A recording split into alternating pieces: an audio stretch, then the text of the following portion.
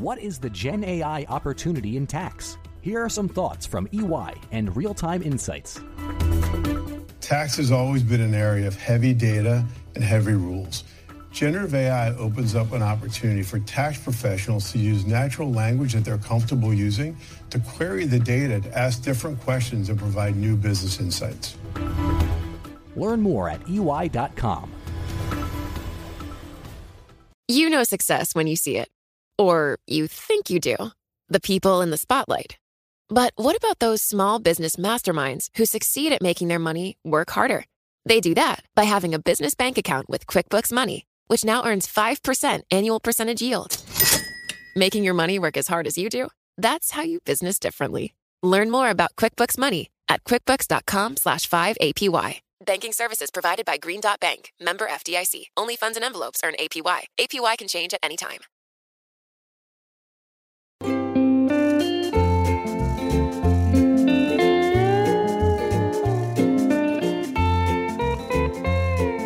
Hello and welcome to another edition of the Odd Lots podcast. I'm Tracy Alloway, and we have a very, very special episode for you today. Many of you will have been following what's been happening in the cryptocurrency market, where Bitcoin recently dipped below $6,000 per coin. That's down from a record high of, I think it was $18,000 back in January.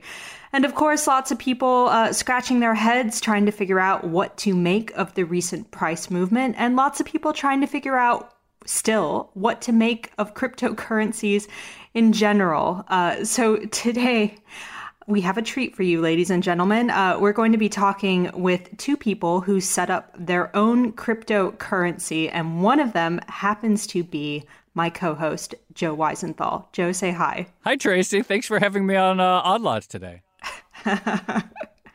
Yes, a little bit of a role reversal for you there. And your partner in this cryptocurrency endeavor is also a previous guest on the Odd Lots podcast. It's Guan Yang. He is a data scientist at a tech startup. Hi, Guan. Hi, Tracy. So in that brief intro, I mentioned that you had set up your own cryptocurrency. Do either of you want to sort of set the stage for when you did this and why you decided to do it? Well, Guan, what year was that? It was in January of 2014. It was a time when it felt like everyone was setting up their own cryptocurrency, and a lot of these were vanity currencies. There was, do you recall Coinye West, which didn't really get to actually launch? And as I remember the story, I was on vacation in Arizona, and you DM'd me and said, there's all these people setting up their own cryptocurrency, and there are journalists doing it. And, this is a big problem because you wanted to be the first. Yeah, I do remember. I remember like over New Year's vacation at around end of 2013, beginning of 2014, I had this idea. It's like, I should launch a cryptocurrency. And then I thought, who would be really interested because he's really fun, and he has a great sense of humor, and a say yes to new projects, joie de vivre, would be Guan. So I messaged Guan. I said, Guan, let's launch our own cryptocurrency, and we did it. We did, yeah. And I think we got ahead of at least the other cryptocurrencies in media, at least. Guan, as soon as you said that Joe needed to be first, I started laughing because that's the Joe that I recognize.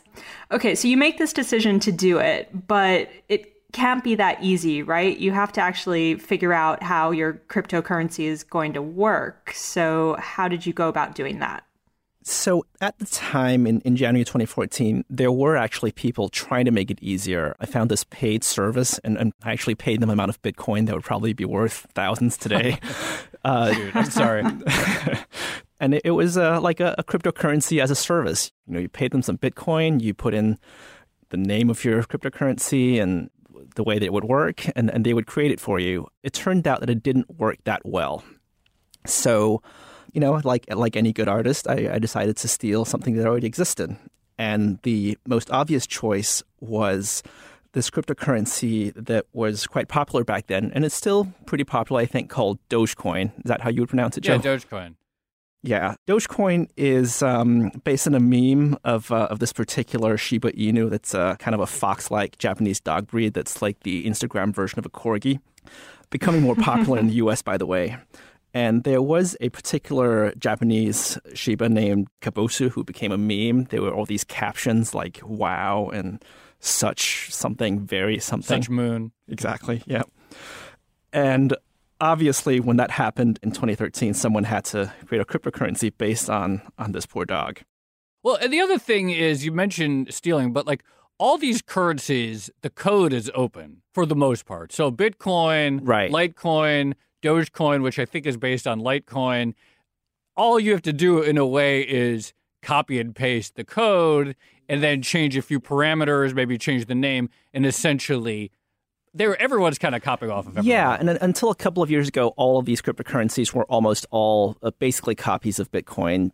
Dogecoin is based on something called Litecoin, which changed some key details, but the basic architecture, if you open up the software on your computer, they all sort of look the same. In the case of Dogecoin, they changed a lot of the menus and the branding to be more memey, of course. So Stalwart Bucks was a clone of Dogecoin, which was a clone of Litecoin, which was a clone of Bitcoin. Mm-hmm. Yeah, we would say a fork. A fork, yes. Right. And Stalwart Bucks, for those who don't know, Joe's handle on Twitter is, of course, the Stalwart. So you named it after yourself, even though Guan was doing all the work, of course. Have you ever told the origin story of that name? Oh, yeah. I don't know. I feel like I might be an unreliable narrator on this. What's your recollection of the origin story? I don't really know. You had some kind of stock tips blog with this name? Or... Well, I don't know what the reasoning was. It sounded pretty goofy, like Stalwart Bucks sounds like maybe like some sort of like fake currency you would get at an arcade or something like that you would only be able to use to play video games or something. I think in retrospect, though, that may have been our first error, is not giving it a more august and serious sounding name. I think that right off the bat may have set us on the wrong foot. Yeah, it was that, like many startups, it was like that rush to launch. Yeah, right. And move fast. That it's not always a good idea. Okay, so we have a little bit of foreshadowing there of what's to come. But, you mentioned Stalwart Bucks is a clone of Dogecoin, which is a clone of Litecoin. And this is a question I always have about cryptocurrencies, which is that anyone can launch these things. And so in order to be successful, you kind of have to focus on either first mover advantage or adoption. So what was your big plan to get people on board with Stalwart Bucks? Well, so this was actually the one idea that I think we were pretty legitimately ahead of our time on. So obviously the trend in 2017 was initial coin offerings. And the premise would be that of many of these coin offerings that the token has some sort of redeemable value. So, for example, some projects we've seen like, oh, you could use this token to buy storage space on people's computer for data or something like that. And we had the idea that every month, Guan and I would host a dinner among journalists or among people, and we would like get together and talk about economics or cryptocurrencies, and that to come to the dinner, you would have to pay in Stalwart Bucks, and that would sort of set a floor for the currency. So if it was really desirable to come to this dinner, then people would have to bid up for the currency to get it. One of the first currencies, I think, to attempt to underpin the currency with real-world value. Mm-hmm. You did have to pay for the food separately. Right. So it didn't get the currency didn't even get you the food. It just got you the ability to come to the dinner. The honor of being there. Okay, so how many of these dinners did you actually hold? And what was adoption like? I think we've had about 10 or 11 so far over the course of we've had 3.5 years. I think we've had more than that. I bet we've had close to 20, and we still have them.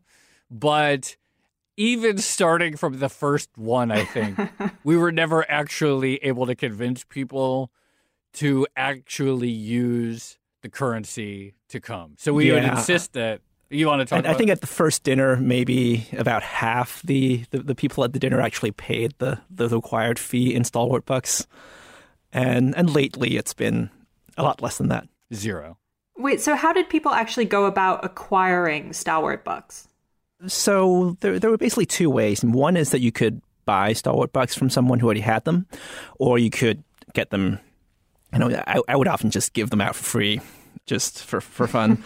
And like most cryptocurrencies, the other way that you could get them is by mining them, by solving this computational problem, this math problem, basically.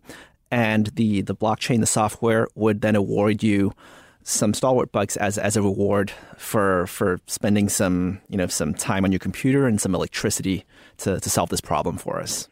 And how people were mining them, right? People were mining them. You were probably the biggest miner, but what's the history of the mining? I think that you and I only control about 10 or 15% of all the stalwart bucks in existence. So I would say the vast majority of the stalwart bucks were mined by other people who are not sitting in this room. Wait, so how many stalwart bucks are in existence now? Oh, this is a good question. Yeah, there's a lot to this. There's a lot to this. So if I check in the database, it's about 10 to 15 billion. But then also, wow. Another error that we may have made in terms of serious adoption is, didn't we make it so that they were mined in increments of one, or like that each allocation was automatically a billion? So that from the moment you started, the moment they acquired anything, was a stalwart bucks billionaire. Do you want to explain that? Yes. So that was the original goal, that you would be mining in increments of a billion, or maybe 10 or a large multiple of a billion. Unfortunately, the Bitcoin / Litecoin / Dogecoin software that we use, the field that they use to store how many coins you have was not big enough to both be mining in increments of a billion and have a reasonable amount in existence. Right. So this was like where the user experience, in my recollection, broke down. Because you would instantly, when you would first get them, you would immediately get like a billion, or actually several billion. Oh, we would just label them as a billion stalwart bucks in the software. So when you looked at it, it would say 25, and then we would write B SBX. So was mining those in increments of a billion, was that supposed to be a gimmick just to get more people on board so that they can say that they're stalwart bucks billionaires? Yeah, I think you could say that was a gimmick. Okay. And the amount of stalwart bucks in existence, I mean, crypto proponents often talk about how Bitcoin is sort of self-limiting. There's a limited supply in existence, and in essence, the thing is kind of deflationary. Was that the same idea for stalwart bucks as well? No, we decided not to limit the amount of stalwart bucks in existence. No, it just keeps going, but it's growing very slowly now. Now it's 1,000 per mining.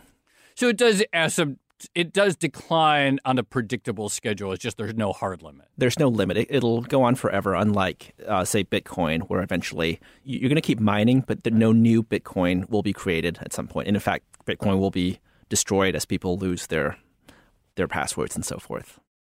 So do you have any idea of who else was mining or even buying stalwart bucks?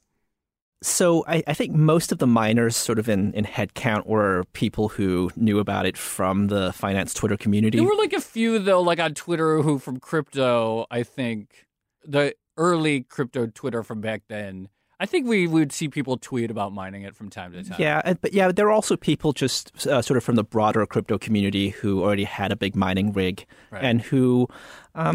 I don't know if anyone really took it that seriously, but who took their big mining rig and said, for the next couple of hours, I'm just going to mine stalwart bucks. Why not? I think at the time, these days, I don't think anyone who actually had any significant hash power or a mining rig would waste their time on something like that. But it still in early 2014, it was still like mostly weirdos and hobbyists. And even judging by the seriousness with which we took this project, no one knew that crypto is going to be as big then as it is now, obviously. So I think maybe there was a little bit more of a tolerance or interest in sort of quirky projects like this just for the fun of it. Wouldn't you say? Yeah, I think none of the cryptocurrencies that people talk about now are even meme-based at all. That's really sad. Right. So one of the pervasive problems in many parts of crypto land right now is this idea of crypto whales, or people who own big proportions of a certain coin, notably Bitcoin, for instance.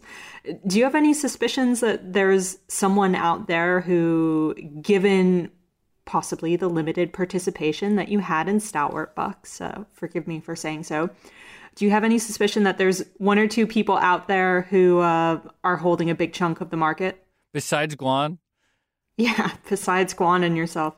I don't think there's anyone who's both a Stalwart Bucks whale and remembers that they have Stalwart Bucks. Didn't you say that at one point you were surprised to see that there was one other like pretty significant miner in this space? There was, yeah. I don't think we ever figured out who that was.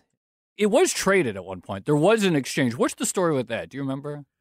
I don't really know the backstory. We didn't have any contact with them. Back then, there were lots of crypto exchanges. Mt. Gox was still in existence in the early 2014, but there were tons of other exchanges that were trading all these weird cryptocurrencies like Litecoin and Dogecoin, Kittycoin, and all these others. And the one that we got listed on was called CryptoCo.in, so CryptoCoin. IN is India, but it's not necessarily an Indian exchange. Yeah, I don't think they're actually based in India. Yeah, but if I recall, it was traded on this one site, and the only pair was Stalwart Bucks to Dogecoin. Exactly. Right? So there was at one point on an exchange you could trade the Doge SBX pair, and so to figure out how much a Stalwart Bucks was actually worth, you had to figure out the Stalwart Bucks Doge exchange rate on this one exchange, and then the Doge to Bitcoin exchange rate, and then of course the Bitcoin to dollars exchange rate. Yeah, and as I recall, the maximum market cap in dollars was about $50,000. Isn't that incredible? That at one point, in theory, all of the Stalwart Bucks in existence on this very thinly traded exchange and this very tenuous exchange rate technically was worth about $50,000. You guys created 50,000 out of thin air. That's pretty amazing. Literally, yeah. Thin air and some electricity. Yeah, that's true. How can financial services firms consider privacy in adopting Gen AI? Here are some thoughts from EY. And compared to other sectors, financial services is absolutely in a great place to manage the governance of AI, leveraging what they have. So operational risk management and the rigor that is around that is certainly how privacy has been built within the front line of most financial services organizations. That operational risk management rigor, as we know, requires assessment for new products, which is where privacy also has made certain it's part of that risk assessment. But it also requires a robust data governance framework and a lot of control at the data lifecycle management. So if we take those two aspects, we take the risk management aspect of new product management, the risk management aspect of data, we really have a nice layer to build upon, and privacy, of course, is already integrated into that. Learn more at EY.com. So you mentioned price discovery there, Joe. So without the exchange, would there have been any way to figure out what a Stalwart Buck is actually equivalent to in fiat currency or other cryptocurrency? I mean, I guess you could. The only other way to do it, if you don't have an exchange, would be OTC trades. In other words, someone sends Guan $1 for 10 billion Stalwart Bucks, whatever. And those exist in cryptocurrencies today, those kind of OTC trades. But there would be no transparency or real like market price discovery. Back in 2013, 2014, there was actually a pretty active Bitcoin OTC market. There were these internet chat rooms on IRC where you could say, I'm based in New York. I would like some Bitcoin at this price. And then you would either PayPal them some money, which PayPal wasn't happy about. You might meet them at Starbucks and exchange dollar bills, and they would transfer some Bitcoin to you. I kind of feel like that's going to be the future of that. Eventually the crypto market might go back to that. It's totally plausible to me to see one day regulators be like, we don't want banks to be dealing with cryptocurrency exchanges in the future for whatever reason. And it's totally plausible to me that the crypto market could once again return to people trading Bitcoins for cash on Starbucks again. Yeah, they even had this complicated reputation system where if you'd completed a successful transaction, there was a bot that would keep track of your reputation. And there were some scams on that channel too, as I recall. Scams with crypto? Shocking. So, you mentioned that you were acting a little bit like a sort of tech startup at the beginning. Were there any disagreements that you two had along the way in terms of how you were actually constructing or deploying Stalwart Bucks? I don't think so. I think the biggest regret is rushing to market, because I think we got the whole project done in 3 days. And I think that if we had waited even like 6 days, we could have made a lot of user experience tweaks that might not have saved Stalwart Bucks, but at least given it a slightly better shot. Like I think we just used the existing Dogecoin wallet, and that had a lot of like the Doge memes, like the dog paw print on it and stuff like that. Probably that would have been worth a tweak. Rethinking about how cumbersome it would be to denominate everything in billions might have been helpful. So a few things like that, I don't think rushing out that fast was probably the best move for market adoption. And the person they were rushing to beat was Alex Hearn of The Guardian. Yeah. And I don't think the Hearn coin ever really took off. Right. So. Didn't he use the third-party service? I don't remember. I think he did. I think we were so focused on beating other people. And of course, our project went further than everyone else's because I think those were just like one-day jokes. But if we had put any sort of serious planning into it, who knows what could have happened. There was a coin that launched a couple of months later in March of 2014 called Ars Coin from the Ars Technica folks. Oh. And they put in more of an effort to create tools for it to be useful to a normal user. So they had, instead of having to download this complicated software, you could have an account on a website, sort of like a bank, and store your Ars Coin there. But it hasn't thrived, has it? No. Well, I guess that makes me feel good because it means no matter what we did, ours probably wasn't going to thrive either. Yeah. And what's the big takeaway that both of you learned about either cryptocurrencies or normal fiat currencies based off your experience? I'll be honest. I'm still kind of upset that we were like launching a currency in 2014 and are not insanely rich. Like, I kind of feel like if we had taken it a little bit more seriously, or a lot more seriously, and you never know. Like, it could have been the next Litecoin coin, or even like Dogecoin. I think at one point this year had like a total market cap like close to $1 billion. So if you have like 10 or 5 or even 1% of that, that is really an extraordinary amount of money. And Dogecoin has really outlived the Doge meme itself. Yeah, it has. So in retrospect, I think like you have to be pretty impressed with anyone who is into crypto and launching their own coins in 2014 who is not now like incredibly loaded. And that's sort of weird to think about. Yeah, I would agree. I'm also very upset that Joe and I are not insanely rich. I think another sort of sad aspect of this is that the original concept was that all these dinners would be at Korean barbecue restaurants.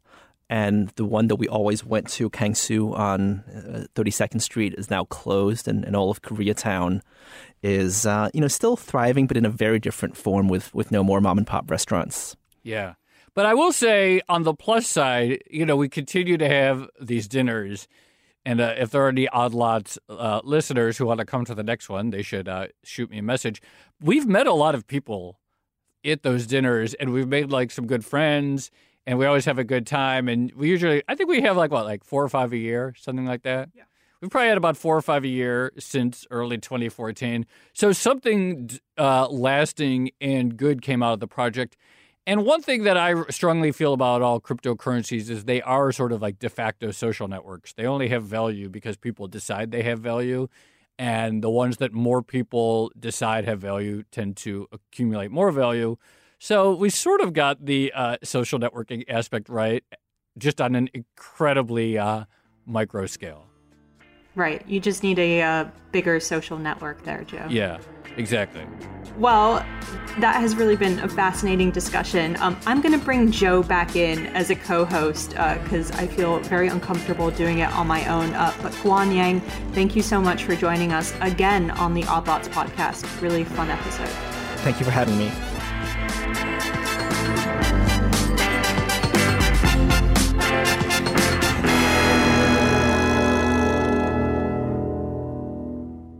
So, Joe, I know you were just talking about this, but one thing that I probably am taking away from your experience is the importance of the crypto exchanges when it comes to price discovery for crypto and sort of legitimizing these things.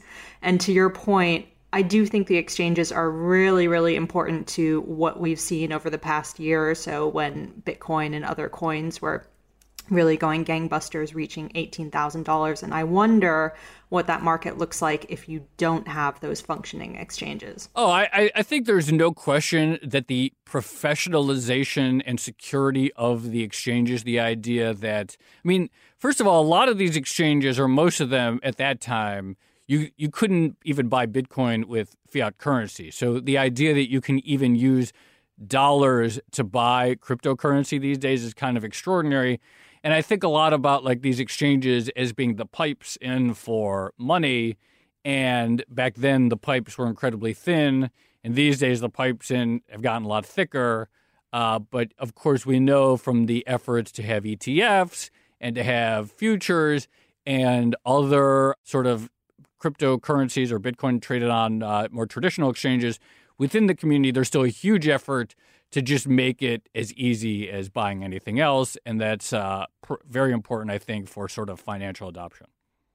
Yeah, and as much as people complain about the difficulty of buying or selling crypto using various services, it has come a long way in a relatively short amount of time.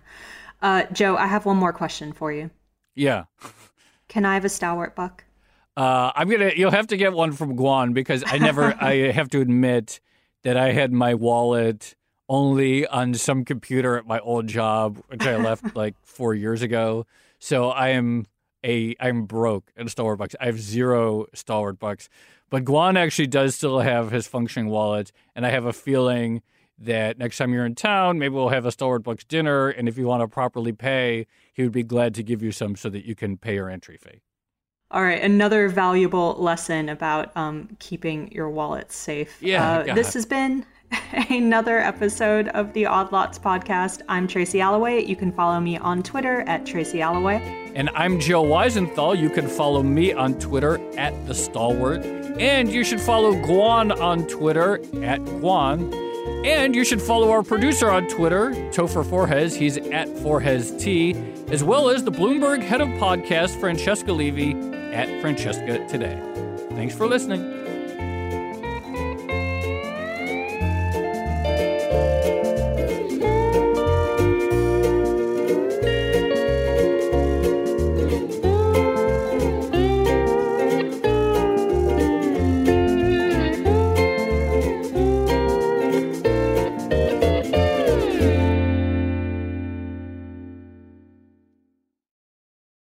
Hi, everyone. I'm Paul Anka. And I'm Skip Bronson.